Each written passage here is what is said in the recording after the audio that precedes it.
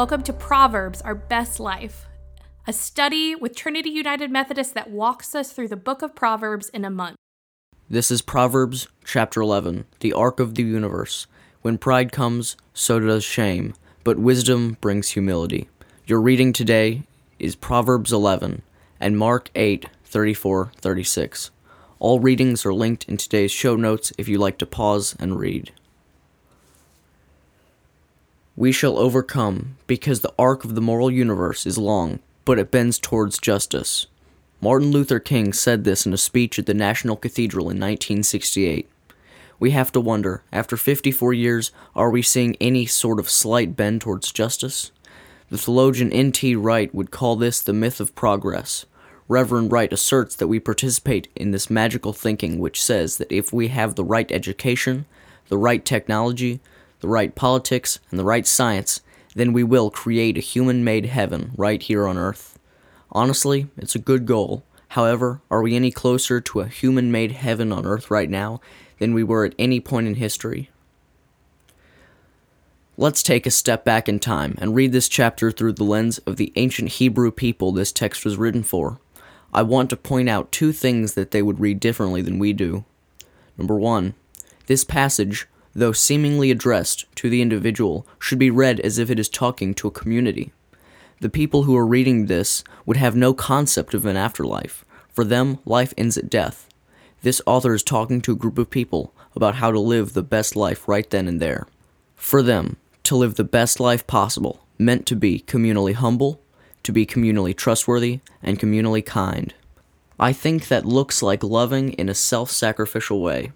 While we disagree with the ancient Jews and believe in heaven, we are guilty of proclaiming salvation through our faith in Jesus, and then acting like it is our job on this earth to save ourselves.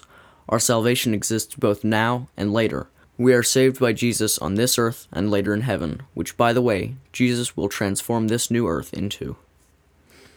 Over 2,000 years ago, Jesus asked the people around him, why would people gain the whole world but lose their lives?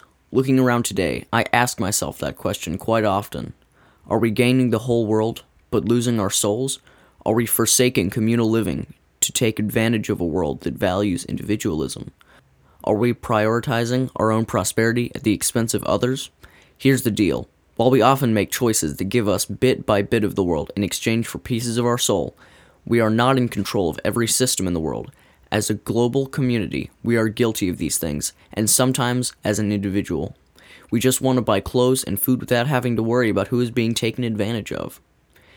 There are things big and small in this world that we have zero control over, and if the moral arc of the universe bends towards justice, it's going to have to be God doing the bending and shaping.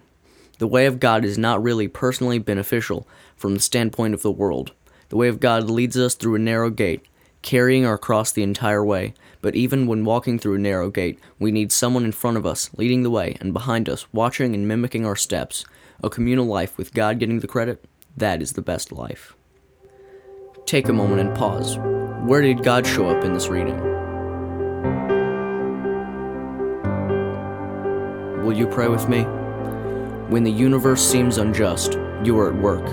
When the world seems like it's on fire, you are at work. Even in the bleakness of winter, you make new life.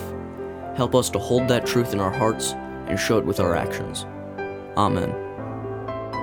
That was Proverbs, Our Best Life. We hope God showed up in that reading today, and we hope that you get to practice wisdom a little bit each and every day. If you want to learn more about Trinity United Methodist in Huntsville, Alabama, you can go to trinityhsv.org to see what we have going on. We'll see you tomorrow.